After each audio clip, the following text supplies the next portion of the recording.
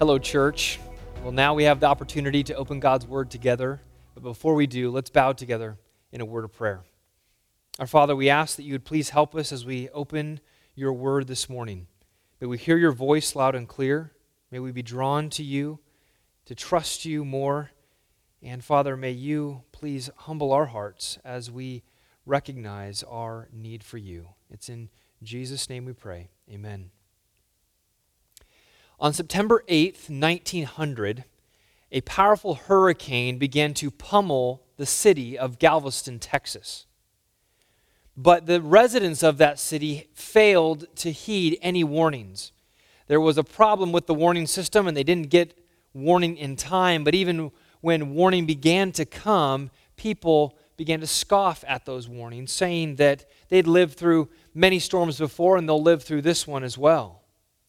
In fact, there were reports of people proudly going about their daily activities, continuing on towards their jobs and everything else in the midst of the rising water in the streets and things flying by because of the wind outside.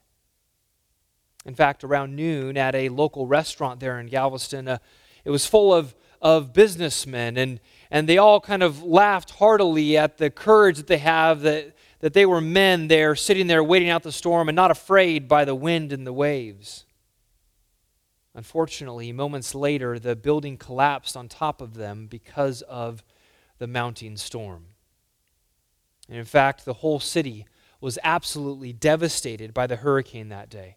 No family was left unscathed. And the whole city was brought to its knees in one of the deadliest natural disasters in U.S. history.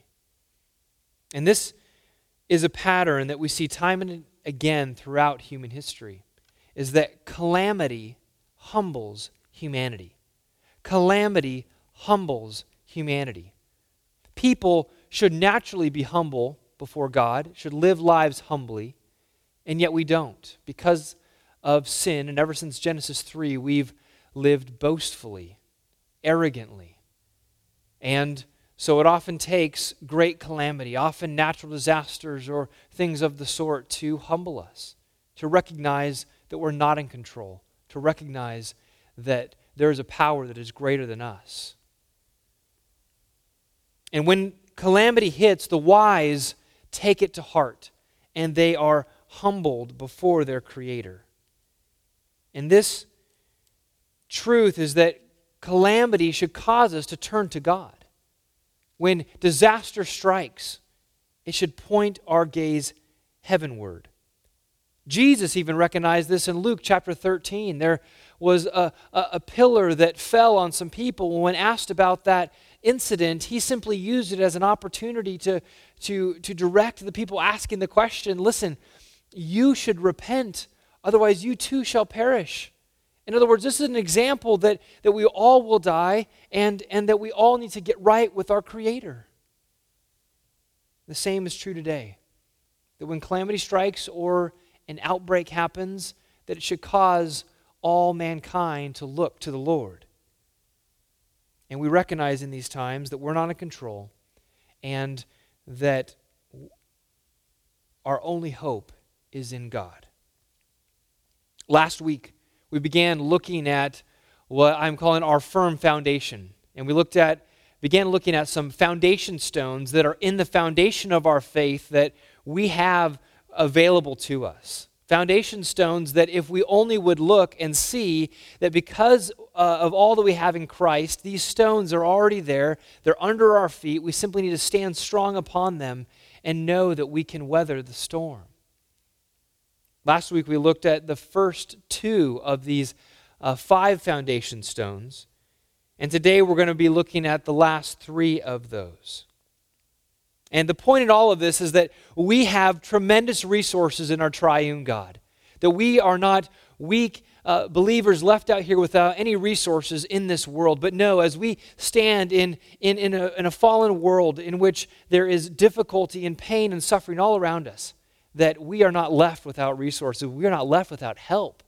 As we looked at a few weeks ago, the Lord is our help, and our help comes from Him. We simply need to realize all that we have in Him. And so we're simply spotlighting some of these foundation stones in our faith. Last week we studied first the sovereignty of God. First we looked at the sovereignty of God. And in this we saw that the sovereignty of God simply means that He is supreme, that He is above all, that there is no one who stands above Him. He is God most high. We saw first that His will is sovereign. Our God is in the heavens, and He does all that He pleases. Psalm 115, verse 3.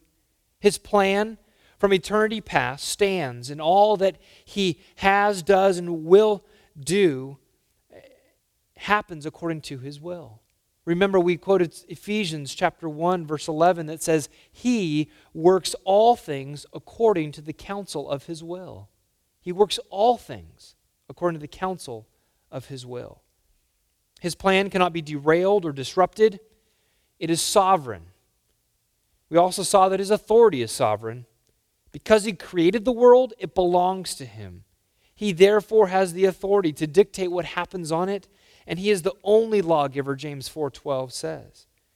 And so there's no one that can tell God what to do because He's the supreme sovereign authority. No one can command Him because He holds the supreme seat of authority. But in concert with His will and with His authority, we saw His sovereign power. That He is able to do whatever His will directs. He can do whatever He decides because He has the power to carry it out. He's never in the position of wanting to do something but unable to do it. He has all resources. His power is inexhaustible. He never grows tired or weary. By His power, the heavens were made. By His power, He parted the Red Sea and all of Pharaoh's army were destroyed. By His power, Israel conquered its enemies and were planted in the promised land. You see, the scriptures are full of examples of God's mighty, sovereign power. But let's remember why we are looking at these attributes of God. The reason it's important for us to see the sovereignty of God, why are they foundation stones for us? Because it enables us to stand. We can stand firm during turbulent times because God is sovereign. But not only can we trust God because of His sovereignty, but we can trust and depend on Him because of His providence. His providence. That was the second characteristic that we looked at last week, the providence of God. By providence, we simply mean that God sustains and governs all things within His creation. And He does it by His fatherly hand. We noted how God's providence is simply sovereignty in action. Because He is sovereign, He works in and through His creation to accomplish His will. It's His power surging throughout His creation to accomplish His will. We looked at how He sustains and upholds all life on this planet. He upholds the galaxies so that this universe holds together by the word of His power. He also controls all things in His creation. We talked about how there's nothing outside of His control, including man's choices and sin. And this gives great comfort to us as believers because we know that everything that takes place is directed by the sovereign hand of God. And to get specific about our time and our days that we live in now, that this virus that has spread around the globe and has caused societal shutdowns with the resulting economic hardships looming, they are not random. They are not outside of God's control. God is not wondering how to reel all this back in, how to gain control again.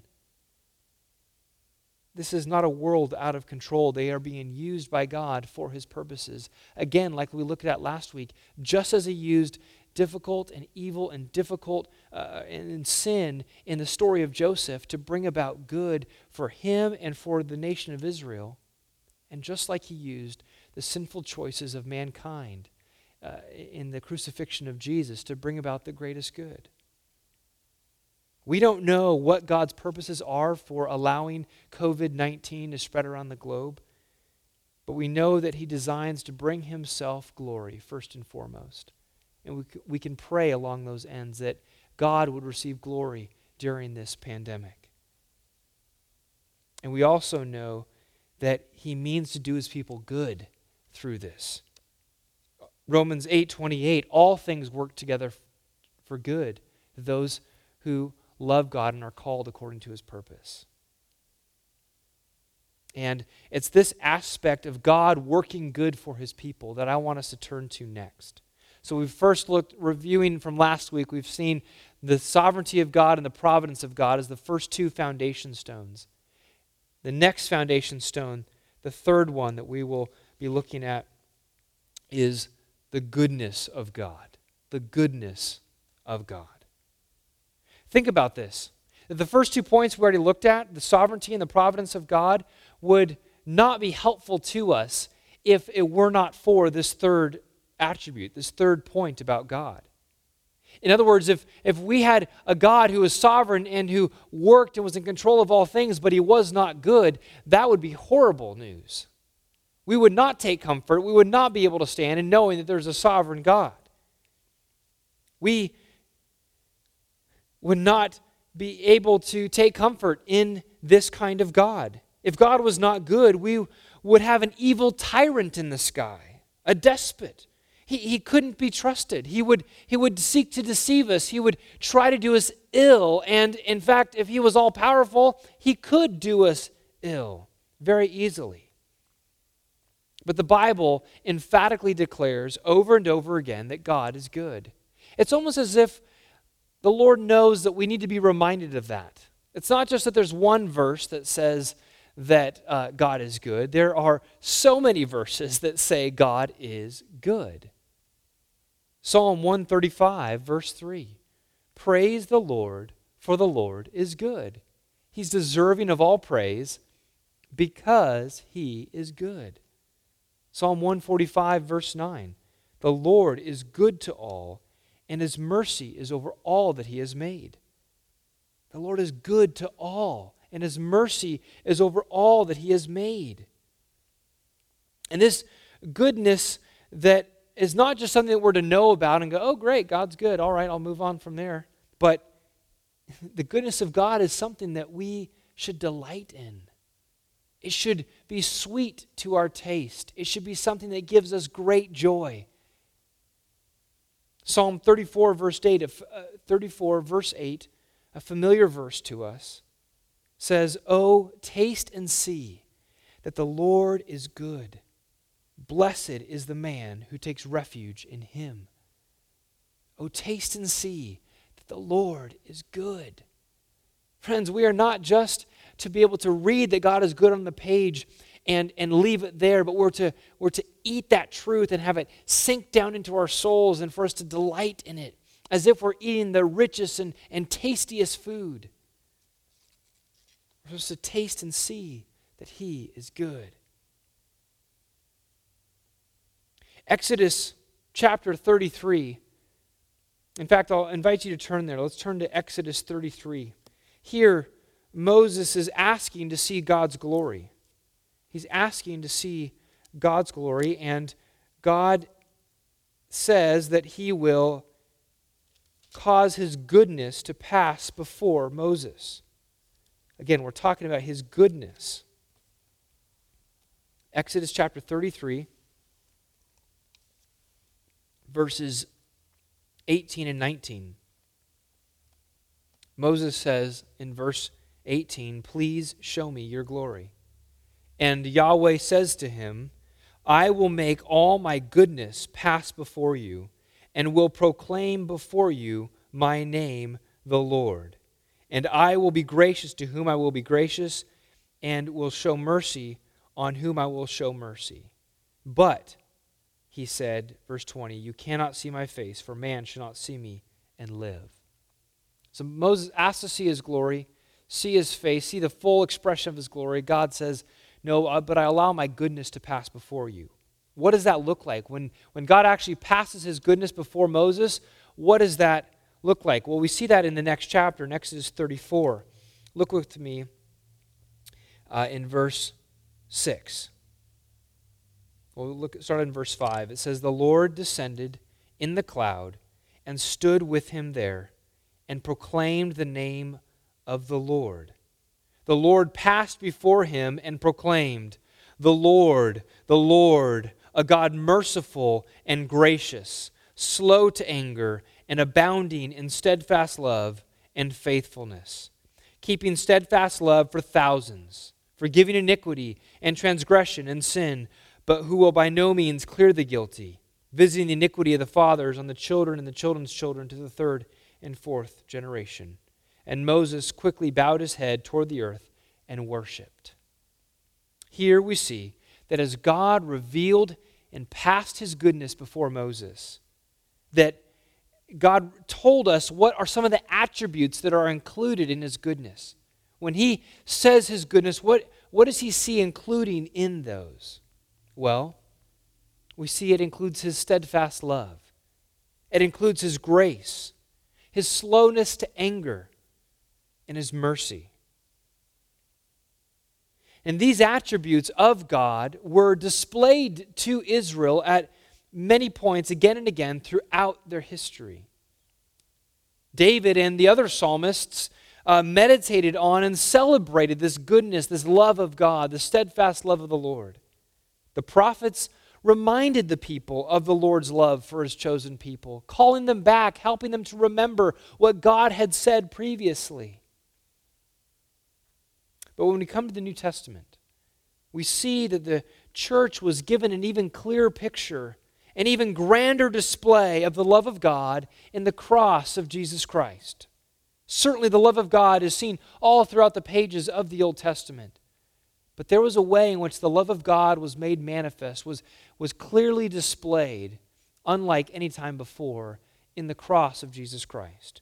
And we see this explained for us in 1 John chapter 4. And I invite you to turn there, 1 John chapter 4. Again, we're looking at foundation stones that we already have in our faith, that we simply need to remember in these days that we might stand firm. We need to remember the goodness and the love of God. Because it's easy in the midst of storms, in the midst of trial and difficulty, to forget some of these key attributes of God.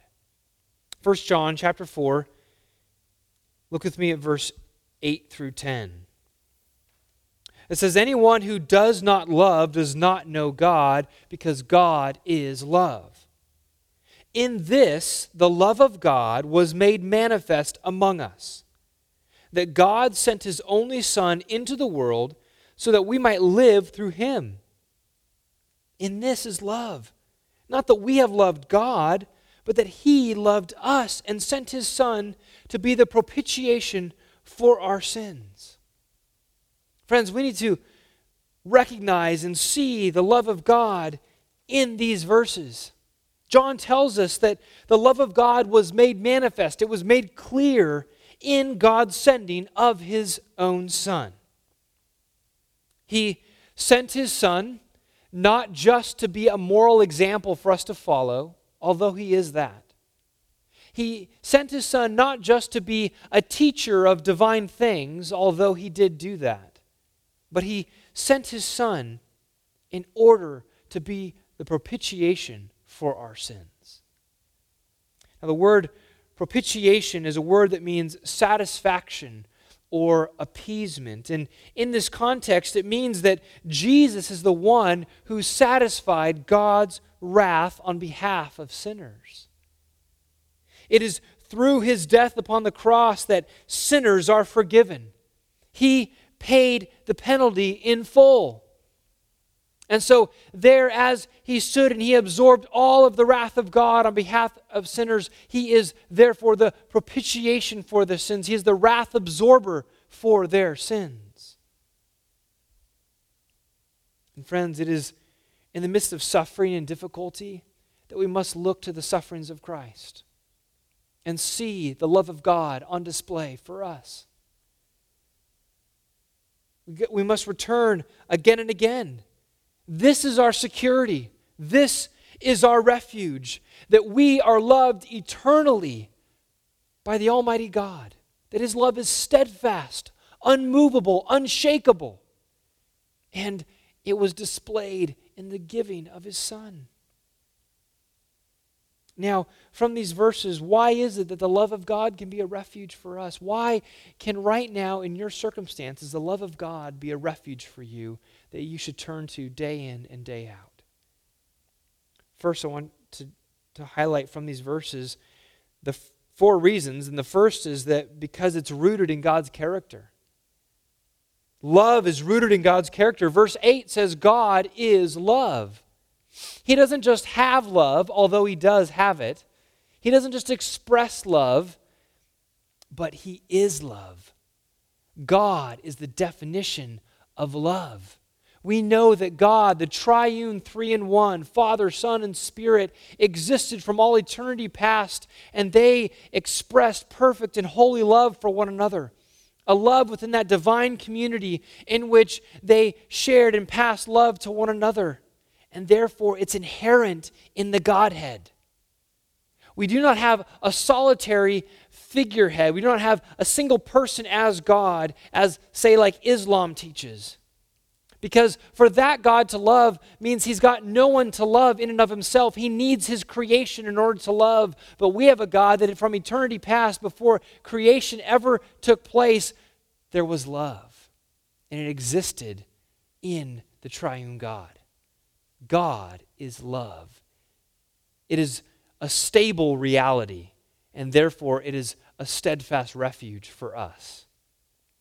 Second reason God's love can be a refuge for us is because it stems from God's own free decision.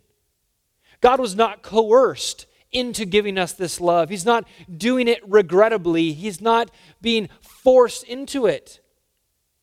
It says not, verse 10, not that we loved God, but that he loved us.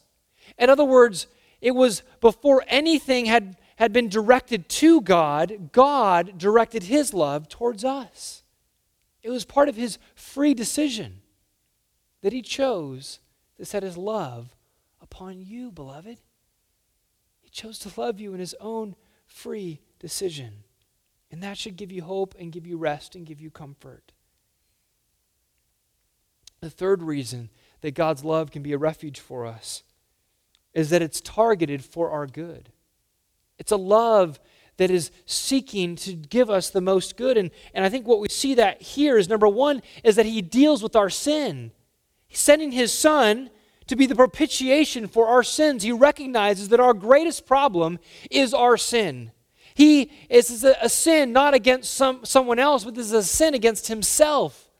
And he has every right to judge every human for that sin. And yet, in his love, he looks upon us, despicable, sinful humanity, and chooses, not because of anything beautiful in us, because we are simply rotten sinners, but he chooses to place his love upon us, an act of his will, to love us, to save us, to send his Son, and to deal with that sin that keeps us estranged from God. And not only just to get sin out of the way, not only just to forgive and to have all his own wrath absorbed into his own Son, but it says that he sent his Son, verse 9, so that we might live through him. God wants us to experience new life, a supernatural life, a divine life, a spiritual life that we get from God's Spirit. When we're saved, God puts his Spirit within us, and we're born again. We're made new. We have new life, and now we can live through Christ. See, friends, God's love was not just a feeling that stayed in his heart. It resulted in an action that brought about your most good. It dealt with your greatest problem and brought about the best good. The fourth reason God's love can be a refuge for us is because we can see that it cost God so great. It cost God his own Son. How was the love of God made manifest? How was it displayed? It was displayed in that God sent his only Son into the world. That God sent his Son. God sent that which was most precious to him. He did not hold back. He did not give us second best. He gave us his best. his beloved Son, with whom he is well pleased. That one that he took great delight in, he sent him, not just to be an example, not just to be a teacher, but to be a sacrifice for us, his creatures who had rebelled against him. Romans 8:32 says that God the Father did not spare his own Son. God did not hold back, but he displayed his love for us in a tremendous way. And so we can look upon the love of God and find great comfort and great security in that love. It's a love that never changes. It's a love that never weakens. It can always be depended upon. And friends, even when our own love for God is weak, I don't know about you, but I find frequently, in fact, it was even this week, I was so saddened and frustrated about my own lack of love for the Lord. And just going, Lord, why is my heart so cold? Why am I not thrilled with excitement over the gospel and over the crucified Savior for me? And my own joy in the Lord is sapped because I don't have the passion and love for the Lord that I want to have. But the Lord was faithful to bring me back and to remind me that my security does not depend upon my emotion or my feeling of my love for God, but it rests in the fact, the rock-solid truth that God loves me and sent his Son for me. I love this quote from D. Martin Lloyd-Jones, a London preacher of a prior generation, and he says this. He says, "What matters is God's love to us, not our love to God. Our love is weak and frail and fallible. It wanes and waxes. It comes and goes. Thank God, my salvation does not depend on me, but on God's love to me. Not upon my frail grasp of him, but upon his strong grasp of me." Take heart in that, beloved, that your salvation doesn't depend upon you, but upon God, who holds you in the palm of his hand and will never let you go. That is his steadfast love for you. And in light of all the things that are changing around us, let us look to the one who is constant in all of this, the Lord God. He not only reigns sovereignly over all, but he loves you intimately. I pray that in these days, as you are confined mostly to your home, that you're able to feel the warmth of the love for you in Christ. That you are able to feel the security of that love, knowing that nothing can pry you away from the love of Christ. And let me remind you of the verses that Bernie read for us earlier in Romans chapter 8. "For I am sure," Paul writes, "that neither death nor life, nor angels, nor rulers, nor things present, nor things to come, nor powers, nor height, nor depth, nor anything else in all creation will be able to separate us from the love of God in Christ Jesus our Lord." Believer, rest in that promise. Take comfort in that promise. And see that that is a foundation stone in your faith, enabling you to stand. Well, the fourth foundation stone that we're going to look at and shine a spotlight on is the salvation of God. The fourth foundation stone is the salvation of God.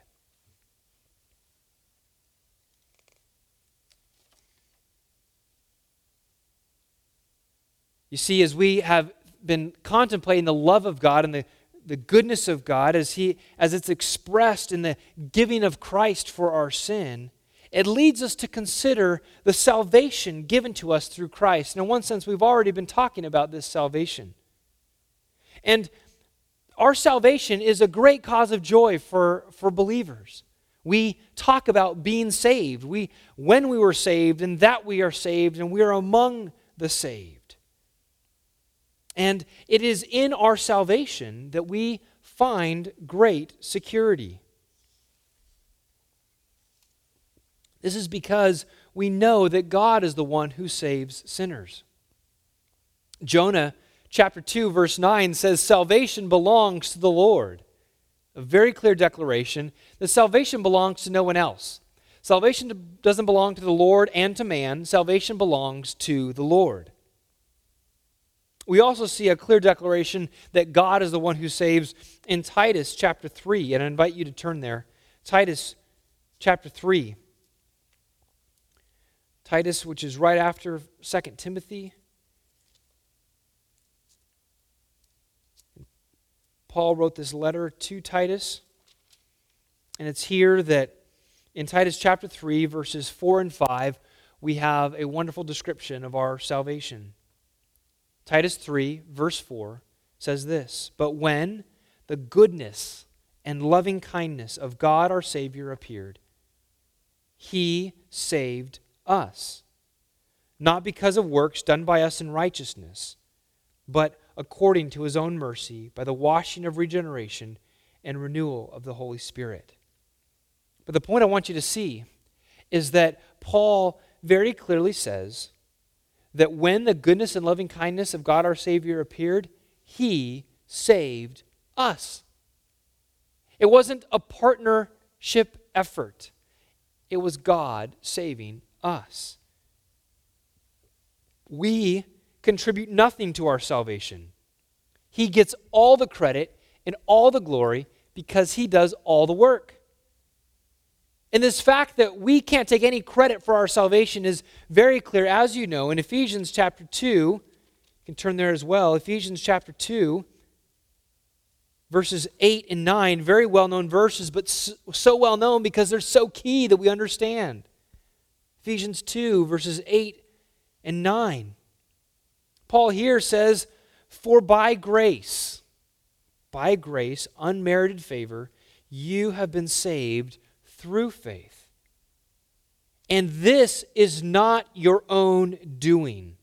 It is the gift of God, not a result of works, so that no one may boast. Again, it couldn't be more clear. God gives us faith so that we might believe and we might be saved, and therefore it is all a gift. It is all of grace. We can take no credit for it. We can take no boasting in it. If we did anything to contribute to our salvation, any small choice or anything that we can say, yeah, I did that, then we get a little bit of glory. But no, we want all the glory, and the Bible's clear that all the glory goes to God because He is the one who saves. Salvation belongs to the Lord. We don't get any glory, we don't get any credit, we don't get any boasting because we contributed nothing to it. Even the faith that we bring to the table is a gift from God. And so the point is that God is the one who saves. Salvation belongs to Him. And because He is the one who saves, He is also the one who keeps us saved. In other words, our security as a believer rests in the mighty power of God, not in our feeble faith. I'll say that again. Our security as a believer rests in God's mighty power, not in our feeble faith. If you are saved today, praise the Lord. Praise God that He has redeemed you. He's done it. He has plucked you out of your sin, and He has given you eyes to see the beauty of Christ and given you faith to trust in Him. And He is the one who keeps you going day after day.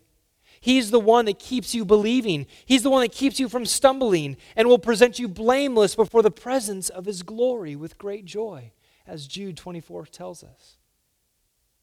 So, why is it that our salvation that we're talking about here, the salvation that we receive from God, why is it part of our firm foundation? Why is it a foundation stone? Well, there's three reasons. Number one, because our position in Christ is secure.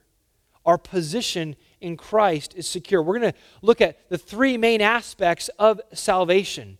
When the Bible talks about salvation, it highlights three independent doctrines that are all related. The first is justification. Second is sanctification. And the third is glorification. When the Bible talks about salvation in a holistic sense, it's referring to all three of those. And we're going to look at those three together. The first then really is justification, described as I put it here, our position in Christ is secure. And we can see this expressed in Romans. And so I invite you to turn over there, Romans chapter 3, beginning with a very familiar verse and talking about how we are saved and that it is through being justified by faith. Romans chapter 3, verse 23 through 25. For all have sinned and fall short of the glory of God, and are justified by His grace as a gift, through the redemption that is in Christ Jesus, whom God put forward as a propitiation by His blood to be received by faith. You see, we all have sinned and fallen short of the glory of God, but we've been justified by faith, Paul says. Justified by His grace as a gift to be received by faith. And then flip over 2 chapters of Romans chapter 5, chapter 1, or verses 1 and 2. Romans 5, verses 1 and 2. He says, therefore, since we have been justified by faith, we have peace with God through Jesus Christ, our Lord, through our Lord Jesus Christ. Through Him, we have also obtained access by faith into this grace in which we stand. You see, the doctrine of justification is that we are counted righteous in Christ. It's because of our faith that we are counted righteous in Him. God no longer looks at our own unrighteous track record, but by the righteous record of Christ's. Therefore, it's through faith that we enter into a new place. We enter into this relationship with Christ, into peace with God, Paul says in Romans 5, verse 1.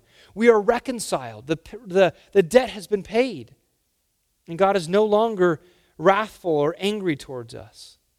We enter into this place of grace. He says we stand in this grace, a place in which we experience God's unmerited favor time and time again. And all of this comes to us simply because of faith in Christ. It's by faith alone and no merit of our own. We did not earn this place. We did not earn the righteousness that is counted to us. Therefore, let our hearts be at peace knowing that we are eternally justified in Christ. Our justification is not something that can be reversed. Someone cannot be counted righteous in Christ by faith and then God somehow remove that declaration and say, oh, now you're not declared righteous. No, that is a permanent thing that happens when we place our faith in Jesus. It's a one-time event at the moment of salvation. And so we can rest knowing that we are eternally in Christ. Our position in Christ is secured. But our salvation also reminds us that our progress in Christ is certain. Not only are we in Christ and we're in that new place, but we're not just where we're at. There's a progress that's taking place. We see this in Philippians chapter 1, verse 6. Again, a common verse that you may be familiar with, where Paul says, I am sure of this, that He who began a good work in you will bring it to completion at the day of Jesus Christ. When God saved us, He didn't just bring us into the family and then walk off. He began a work that continues to this day. And notice some features of this work that we see in this verse. Number one, it's a good work. God is bringing about good in your life. Secondly, notice that this work is in you. God's work in our lives is internal. He changes us from the inside out. Just like a dirty, poisoned brook must be cleansed by going back to the spring, going back to the source, so our lives must be changed by being changed internally. Our hearts must be changed. But notice too how long God will be about this work. This is not just a short-term thing. He says, He who began a good work in you will bring it to completion at the day of Christ Jesus. God is about this work every day of your life. He never takes a break. There's no weekends. There's no vacation. God is always at work in you for your good. Until the second coming of Christ, it says. And so, friends, you can be certain that God is about this mission every single day and that He's working in you to see that you progress more into the image of His Son. We've been predestined to be conformed to that image, Romans 8:29 says, "And therefore nothing can thwart this purpose of God in our lives." In fact, not even trials, not even suffering can thwart these purposes. And of course, we know that it is these trials, it is these difficulties that God uses to bring this about in our hearts and lives. James chapter 1, verses 2 through 4 are clear. "Count it all joy, my brothers, when you meet trials of various kinds, for you know that the testing of your faith produces steadfastness, and let steadfastness have its full effect, that you may be perfect and complete, lacking in nothing." Likewise, in 1 Peter chapter 1, verses 6 and 7. 1 Peter 1, verses 6 and 7. Verse 5 talks about, it says that you, by God's power, are being guarded through faith for a salvation ready to be revealed in the last time. But then he says this in verse 6, in this inheritance you rejoice, though now for a little while, if necessary, you have been grieved by various trials." You've been grieved by various trials, so that the tested genuineness of your faith, more precious than gold that perishes though it is tested by fire, may be found to result in praise and glory and honor at the revelation of Jesus Christ. Friends, these passages give us a sobering theology of suffering. To recognize that during this life that God is working in saving us to progress us more into the image of Christ. And He often does that through pain and suffering. Now, we don't like that. We would have planned it a different way. We often buck against the pain. We wouldn't plan suffering for ourselves. But in God's sovereign goodness, this is what He often plans to purify. Like gold purified by fire, so God's saints are purified by suffering. When I was in college, I had the privilege of hearing Paul David Tripp, the author and speaker, preach in chapel. And I don't remember anything else he said in his sermon, but one line that he repeated several times during that chapel message. And maybe you've heard him say this in other things that other messages he's given. But he said this, he said, "God will take you where you do not want to go in order to produce in you what you could not produce on your own. God will take you where you do not want to go in order to produce in you what you could not produce on your own." Friends, God is looking to produce Christ in you and Christ in me. We cannot produce Christ in ourselves. We can't change our own hearts. We can't stop sinful habits on our own. We need divine help. And God often brings that help in the way of difficulties. He's purifying us in the heat of our trials, burning off the dross that floats to the surface, dross such as selfishness and pride and idolatry, showing us things that we trusted in for our happiness and for our security, showing us the ways that we're selfish and only want to please ourselves, having that float to the surface in our trials so that we can repent of it and get rid of it and bring it to the cross and ask God to forgive us and to clear it out of our lives. And as He's purifying us, He's producing Christ-likeness. He's producing a humble dependence upon in our hearts, a humble submission to His plan, humble prayer in our hearts for help, a humble devotion to Jesus, and a humble love to others around us as we're broken free of our selfishness and the love of Christ begins to control us. Friends, it's during these troubled times that we can take comfort in knowing that God is working good in us. His Spirit is sanctifying us. He is about a good work that He will continue to do until it gets completed in the day of Christ Jesus. And that brings us to the third aspect of our salvation. We looked at that our position in Christ is secured, our progress in Christ is certain, and thirdly, our perfection in Christ is sure. Justification, sanctification, glorification. God's salvation will one day be totally complete. We have been set free from the penalty of sin already. We are being currently, through sanctification, being set free from the power of sin on a daily basis, and we will one day be set free from the presence of sin in our lives. Again, remember Philippians 1:6. The completion of the salvation project will happen in the day of Christ Jesus when we are glorified. And it's on that day as we enter heaven and we behold Jesus Christ that we will be changed, will be transformed. John writes in 1 John chapter 3, "Beloved, we are God's children now, and what we will be has not yet appeared. But we know that when He appears, we shall be like Him. We shall look like Him because we shall see Him as He is." Take hope this morning, believer, that your future glory is sure. You will be transformed. God has great and grand plans for you. He's promised to entirely remake you in the image of His Son. He loved you from eternity past, and He has plans for you that stretch into the eternal future. And that leads us to our fifth and final theological stone for us this morning that we will consider.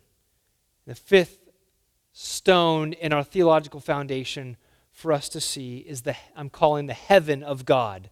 The heaven of God, the heaven in which God dwells.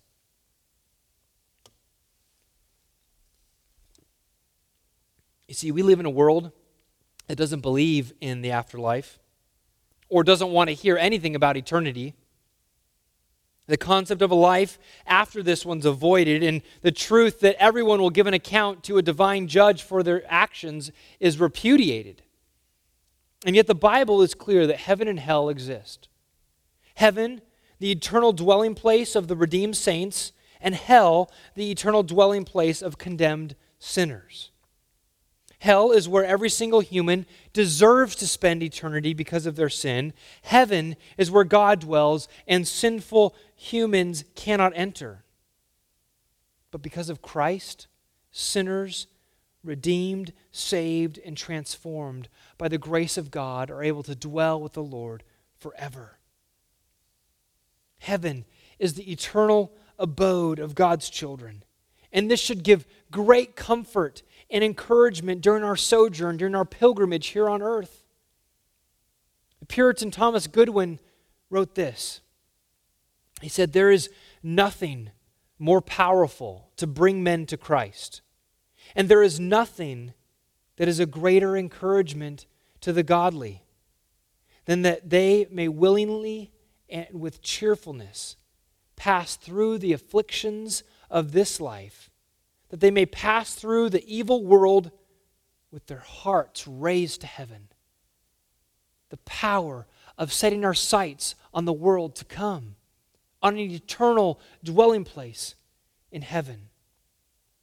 Now we know that the longing of every human heart is to live in a world in which everything is made right. I mean, if we cornered every single person on this planet and asked them if they wished to live in a perfect world in which there was no sin and nothing went wrong and everything was perfect, I guarantee you that 100% of them would say yes. We all want to live in a world where everything is right. But John Piper, in his book, God is the Gospel, asks this penetrating question. It's a question that he says is the crucial question of this generation and really of every generation. It's this: if you could have heaven with no sickness and with all the friends that you ever had on earth and all the food you ever liked and all the leisure activities you ever enjoyed and all the natural beauties you ever saw and all the physical pleasures you ever tasted, and no human conflict or any natural disasters, could you be satisfied with heaven if Christ were not there? If you could have heaven with all these things that were perfect, but there was no Jesus, would you be satisfied with that heaven? It's a penetrating question for us all. Because, friends, Jesus is the central focus of heaven. He is the beloved of the Father. The Father says that it's His beloved Son with whom He's well pleased. He takes great delight in his Son, and he's set it up so that for all of eternity, all the redeemed will sing the praises of his Son. We see this in Revelation 5, where there's myriads and myriads and thousands of thousands that are gathered around the throne, around the one who's like a lamb who was slain. And they're all singing his praises, singing, "Worthy to the Lamb that was slain to receive honor and glory and power." Friends, do you long to be with Jesus? Do you long to not just be in a perfect place, but to long to see your Savior? Long to be with him. Long to be near the one who gave himself to you, gave himself for you. Do you long to set your eyes upon the beautiful one? Jesus' prayer for you and for me, recorded in John 17, says, "Father, I desire that they also, whom you have given me, may be with me where I am, to see my glory that you have given me because you loved me from the foundation of the world." Friends, Jesus is so delighting in the glory that the Father has given him from before the foundation of the world that he wants to share it with everyone.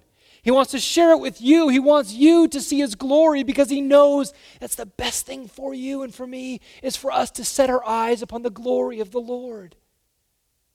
Not just to be in a perfect, idyllic place, but to be with Jesus where we are able to behold his glory and be so wrapped up, to be so delighting in him. And so we must desire to see that glory. We must have our hearts aligned with Jesus. If Jesus wants us to see his glory, then we should want to see that glory. We must pray that God would change our hearts so that we would want to see that glory. God, make the glory of the Lord more beautiful to me than anything else. And 2 Corinthians chapter 3, verse 18 says that as we behold the glory of the Lord now, that we are transformed now. We behold his glory now through the word of God, and we're transformed until one day when we'll see him face to face, we'll be transformed totally. And friends, it is this hope of being with the Lord one day that is our only hope in this sin-marred world. There's only one way for us to see this glory. One way for us to see the glory of the Son of God. And that is, we must embrace Jesus today. If we want to see his glory in heaven one day, we must embrace him today. We must repent of our sin. We must stop living arrogantly, but come humbly to the foot of the cross and confess Jesus as Lord. Confess him as the only way of salvation, because there is salvation found in no one else. He is the only Savior of mankind. And listen, be clear that every single person must face the judgment throne of God. The Bible says that it's appointed for every man to die once, and then comes judgment. You and I do not know when that appointment is, when death will come our way. We don't know if we have another day, another week, another 50 years. God only knows. But we must prepare for that day, prepare for that time that we are going to be standing face to face with the divine judge. And will we be able to stand there by ourselves in our tattered, sinful clothes, in which we will be condemned to outer darkness? Or will we be able to stand there in the righteous robes of Christ that we did nothing to earn, we did not deserve it all, but clothed in the robes of the Son of God, and say, I have no righteousness by which you should accept me into your heaven, but instead I come only in the righteousness of your Son. And to see the warm embrace of the Father as he takes us and envelops us in his embrace. Again, not because of anything that we have done, but simply because by his grace we're able to see Jesus as most glorious and most precious, and we clung to him, and we would let go of everything else. We repented of our sin, and we clung to Jesus. That is our only hope. That is our only hope. If you are hearing my voice today, I plead with you, do not wait another day to confess your sin to the Lord and to trust in Jesus. You do not know if you are guaranteed another day. There are many people today in the midst of this pandemic who are facing death who 2 weeks ago never thought that they would be. You do not know what tomorrow will bring. Do not boast as if you do, thinking that someday you'll get right with God. Get right with Him today. It is a free gift that's available to you. All you need to do is repent. Bow before the sovereign God and confess that you have sinned against Him. And confess that He has every right to punish you for your sin. But see the free gift, the love of God displayed in the giving of His Son, and cling to Him, believe in Him as your only hope. The saving power for our souls is found only in Jesus Christ. And that is what gives us hope. Believer, we have every reason to be able to stand firm in our lives and in whatever comes our way. No matter what the waves of suffering or difficulty might bash against us, we can know that God is with us. And in our faith given to us through Christ, we have a strong and sure foundation. May God, by His Spirit, help us to stand firm upon that foundation today, this week, and in the rest of our lives. Let's pray. Our God in heaven, we thank You that You have given us everything that we need for life and godliness. We want to see Jesus. We want to behold His glory. We want to stand firm upon Him. And we ask and we pray, not because of any merit of our own, not because of our righteousness, but simply because of Your free goodness to us. Would You please bless us by putting our faith in You, causing our confidence to be in You, and we'll give You all the glory and all the praise. In Jesus' mighty name we pray. Amen. Friends, may God bless you this week, and may He enable you to stand strong. We'll see you on Good Friday.